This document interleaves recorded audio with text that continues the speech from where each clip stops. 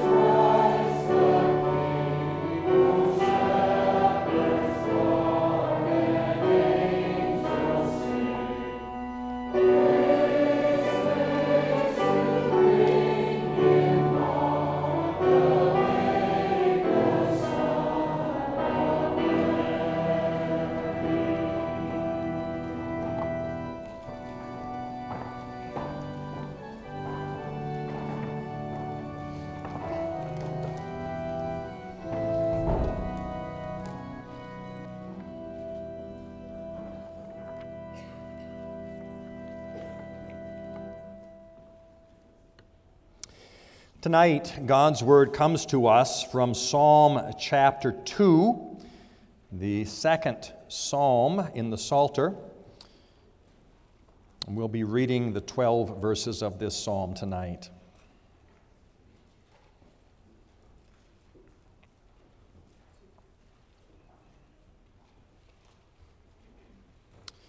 Psalm 2, beginning at verse 1. What we hear now is God's Word. Why do the nations rage and the peoples plot in vain? The kings of the earth set themselves, and the rulers take counsel together against the Lord and against his anointed, saying, "Let us burst their bonds apart and cast away their cords from us." He who sits in the heavens laughs. The Lord holds them in derision. Then he will speak to them in his wrath and terrify them in his fury, saying, "As for me, I have set my king on Zion, my holy hill. I will tell of the decree. The Lord said to me, 'You are my son. Today I have begotten you.' Ask of me, and I will make the nations your heritage, and the ends of the earth your possession. You shall break them with a rod of iron, and dash them in pieces like a potter's vessel. Now, therefore, O kings, be wise. Be warned, O rulers of the earth. Serve the Lord with fear, and rejoice with trembling. Kiss the Son, lest he be angry, and you perish in the way, for his wrath is quickly kindled. Blessed are all who take refuge in him." Here we end the reading of God's holy word. Well, tonight, every song that we sang as a congregation, each song the choir sang, and the song the bells just played, all make reference to Jesus Christ as King. We just sang, this is Christ the King. He is the newborn King. He is the King of kings.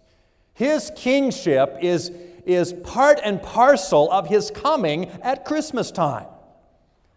And his kingship is the theme of Psalm 2. This is our second sermon in our series on the Psalms. And I mentioned last week that Psalms 1 and 2 really form the introduction to the Psalter. Psalm 1 tells us what the Psalms are about. And we talked about those two ways: the way of the righteous and the way of the wicked, the way of blessing and the way of curse, and how that theme weaves itself throughout almost every psalm in the Psalter. I mentioned somewhat in passing that Psalm 2 talks about whom the Psalms are about, and said that the Psalms were about Jesus, and particularly about his kingship. Children, why would I say that Psalm 2 is about Jesus? We don't read his name in this psalm. This psalm was written years before Jesus would come. In fact, there would be some who would disagree with me when I say Psalm 2 is really about Jesus. They would say, no, the king being referred to is King David, king of God's people. Why do we say that Psalm 2 is a psalm about Christ the King? We talk that way because God talks that way. I hope that next to Psalm 2 in your Bibles, you make a note of this text, Acts chapter 4. In Acts chapter 4, we read in verse 23, "When they were released, they went to their friends and reported what the chief priests and the elders had said to them. And when they heard it, they lifted their voices together to God and said, 'Sovereign Lord, who made the heaven and the earth and the sea and everything in them, who through the mouth of our father David, your servant, said by the Holy Spirit, why do the Gentiles rage and the peoples plot in vain? The kings of the earth set themselves, and the rulers are gathered together against the Lord and against his anointed.'" They quote Psalm 2 and go on to say this, "For truly in this city there were gathered together against your holy servant Jesus, whom you anointed, both Herod and Pontius Pilate, along with the Gentiles and the peoples of Israel." Acts 4 identifies Jesus as that anointed one chosen by God. We could go further in the book of Acts to Acts chapter 13. In Acts chapter 13, verse 32, we read this, "And we bring you the good news that what God promised to the fathers, this he has fulfilled to us, their children, by raising Jesus, as also it is written in the second psalm, 'You are my son. Today I have begotten you.'" It's a reference to Jesus, the one who was raised from the dead. We could look also at the book of Hebrews, where Jesus' supremacy is being described in relation to the angels, how he is so far superior to them.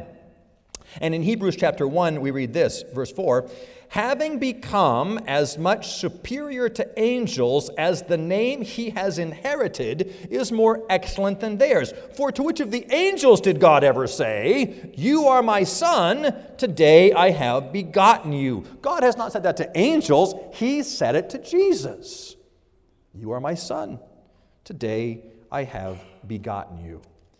And just one more text from the book of Hebrews, from Hebrews chapter 5, verse 5.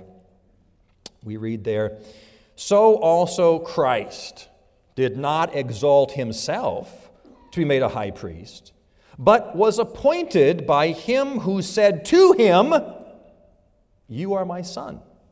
Today I have begotten you. God himself in the Scriptures says Psalm 2 is about his Son, Jesus Christ, his Son, the King. We speak that way because God speaks that way. Now, certainly there was a reference to the Davidic kings, but they speak beyond the Davidic kings to that greater Son of David, King Jesus Christ. Psalm 2 is about Christ, the King, the Christ we have been singing about tonight.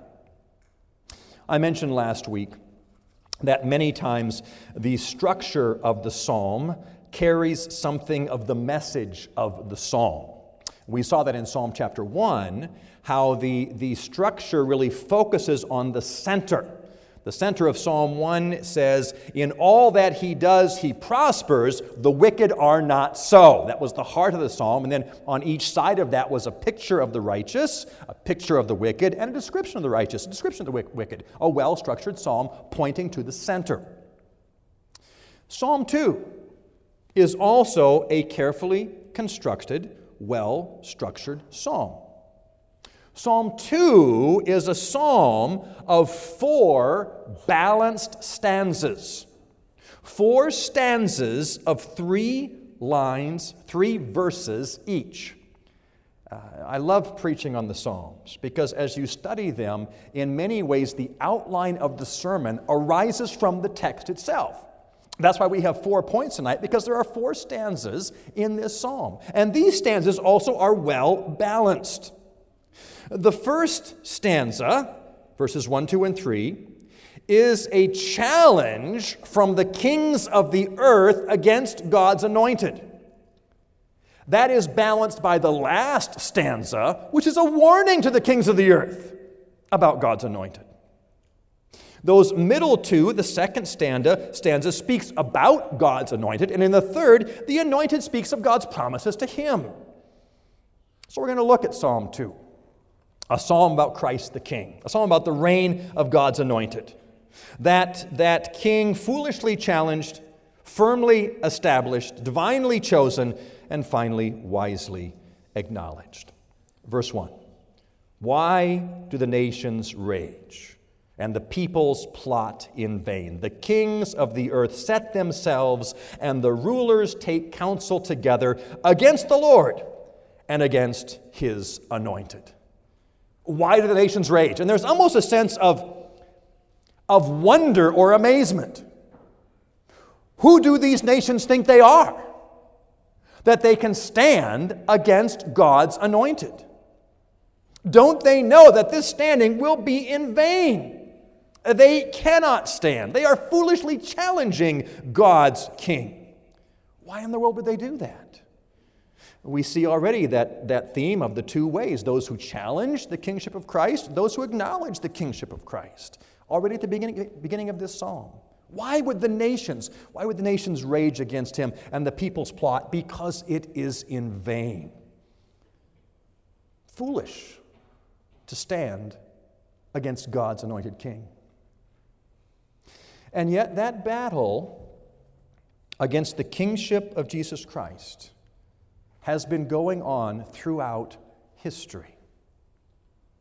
That battle began all the way back in the Garden of Eden, where we were told the seed of the woman would be at enmity with the seed of the serpent, and the battle lines were drawn. Those battle lines manifested themselves in Cain and Abel, both bringing sacrifices to God, one obediently, one not obediently. The two ways, the two paths. We saw that in the conflict between Moses and Pharaoh. Moses, God's anointed, and Pharaoh, the king of the world. And how they would be in conflict with each other, but God would use Moses to bring his people out. Pharaoh would protest in vain. No one can stand against God's anointed. Of course, we see that most perfectly in Jesus and the enemy, Satan. When Satan comes to tempt Jesus in the wilderness, he says to Jesus, I'll give you the kingdoms of the world standing against Christ, the anointed king. But Christ overcomes. Ongoing enmity between the seed of the woman and the seed of the serpent. An enmity that continues still today. We must not forget that the world is no friend to grace. The world will do whatever it can to stop the spread of the gospel. The fundamental division in life. Do we stand with Christ, the anointed, and his people in the church, or do we stand in the world? The battle lines are clearly drawn, and we may not make peace with the world. We either stand with the anointed, or we stand against the anointed. Why do the nations rage and the peoples plot in vain? The kings of earth set themselves, the rulers take counsel against the Lord and his anointed, saying, let us burst their bonds apart and cast their cords from us. The world wants to burst the bonds and cast away their cords. What are those bonds? The bonds of the anointed, the law of God. Now we know the law is something which is a blessing to us. The law is our source of freedom. But for the world, it seems like slavery. Let's throw off the yoke of God's law. And we see the world continuing to do that today. The world redefining what a marriage is. The world even redefining what a man or a woman is.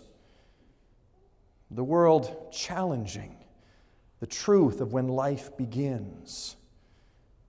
Let us throw off the bonds, the world says. But we know that those bonds are our freedom. They are our refuge. They are our safety. The world foolishly challenges God's anointed. God himself responds. Verse 4, he who sits in the heavens laughs.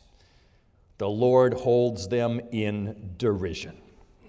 How does God respond to the nations that would rise up against him? Is God sitting back in heaven saying, oh no, I don't know what I'm going to do. The people are rising up. I'm so worried about what's going to happen next. That is not the response of God. The Lord sits in the heavens and he laughs. He holds them in derision. The folly of the wicked, thinking they might rise up against God's anointed, his kingdom which is firmly established. It might seem at times like the kingdom of the world is more powerful than the kingdom of God, but we know that's not the case. God and his anointed will always prevail, for his kingdom is established surely and firmly.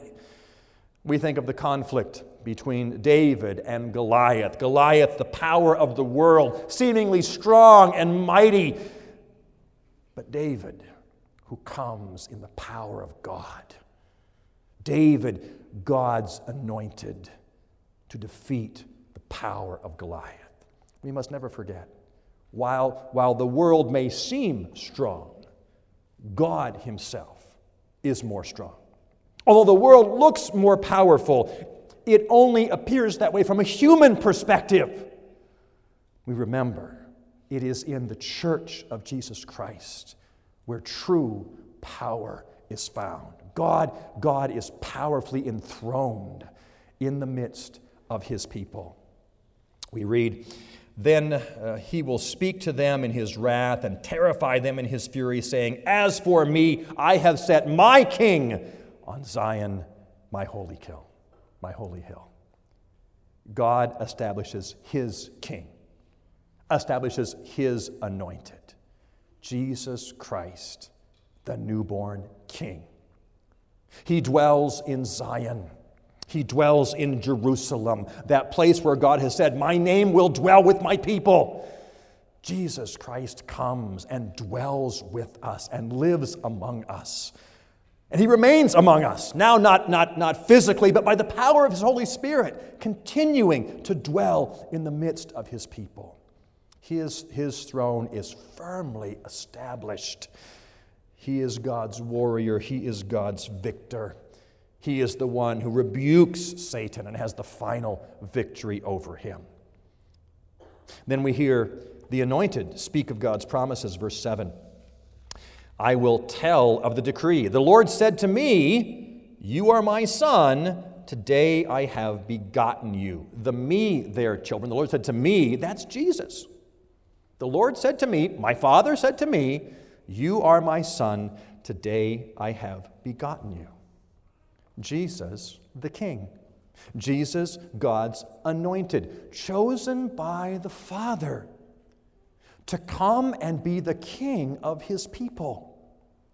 Not a human king, not a physical kingdom, but an eternal king, a spiritual kingdom which manifests itself in the world around us. I will tell of the decree. The Lord said to me, you are my son. Today I have begotten you. Ask of me. I will make the nations your heritage and the ends of the earth your possession. Jesus Christ comes and the nations are his heritage.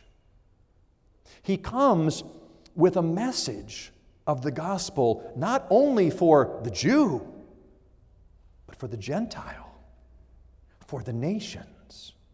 He comes to reconcile the nations unto God, to bring them in. And as those nations do come in, it's a fulfillment of Psalm 2. Ask of me, I will make the nations your heritage, the ends of the earth your possession. The world comes in and they are embracing Jesus Christ, recognizing his kingship. That's the glory of our King. So powerful, so great, that he can change hearts. He can bring dead men to life and give us new life in him. The power of this divinely chosen King. Verse 9, you shall break them with a rod of iron and dash them in pieces like a potter's vessel. Yes, the nations will be brought in and embrace Jesus Christ. But for those who don't, for those who refuse, they will stand under his judgment. You will break them with a rod of iron. You will dash them in pieces like a potter's vessel. In the end, those who refuse to acknowledge King Jesus will perish. The nations will either acknowledge Jesus, embracing him, loving him as their Lord and as their King, or they will be forced to, in fear, acknowledge Psalm 2 was right. Jesus is God's anointed, and the nations do plot in vain. In the end, when Christ comes again, every knee will bow, either willingly and joyfully before him, embracing him as our King, or in fear, in terror, recognizing he is the true King, and the ways of the world have come to nothing. Two ways. The way of the righteous, embracing God's anointed. The way of the wicked, being struck with a rod of iron and dashed to pieces. So the psalmist ends, where he began by speaking of the nations, he ends with speaking to the nations. Now therefore, O kings, be wise. Be warned, O rulers of the earth. The psalm began with amazement. Why do you plot in vain? Why are you doing this? Be wise. Don't follow the way of the fool. Don't follow the way of the wicked. Don't follow that path that leads to destruction. But hear the call. Hear the call to embrace the true King, God's anointed King, the King of kings, the newborn King of whom we sing. Be wise, O kings, be warned, O rulers of the earth. Serve the Lord with fear and rejoice with trembling. Embrace him as your King, as your Lord and Savior, and serve him. Recognize his kingship, his authority over you. Serve the Lord. Fear the Lord. Rejoice with trembling. The psalm finishes up, kiss the Son lest he be angry and you perish in the way. Kiss the Son is a reference to submit to him. Submit to his kingship. Submit to his authority. Submit to his rule in your life. Recognize the reign of God's anointed, Jesus Christ, the newborn King. Submit yourselves to him. This psalm is a call to recognize Jesus Christ, King of kings, Lord of lords. And it's that same call that goes out today. If you are living in the ways of the world, if you are with the nations trying to plot and scheme against God, if you are throwing off the law, you are doing so in vain. There is no life down that path. That path leads only to destruction. No, the call comes to us once again today. Embrace God's anointed. Embrace his chosen king.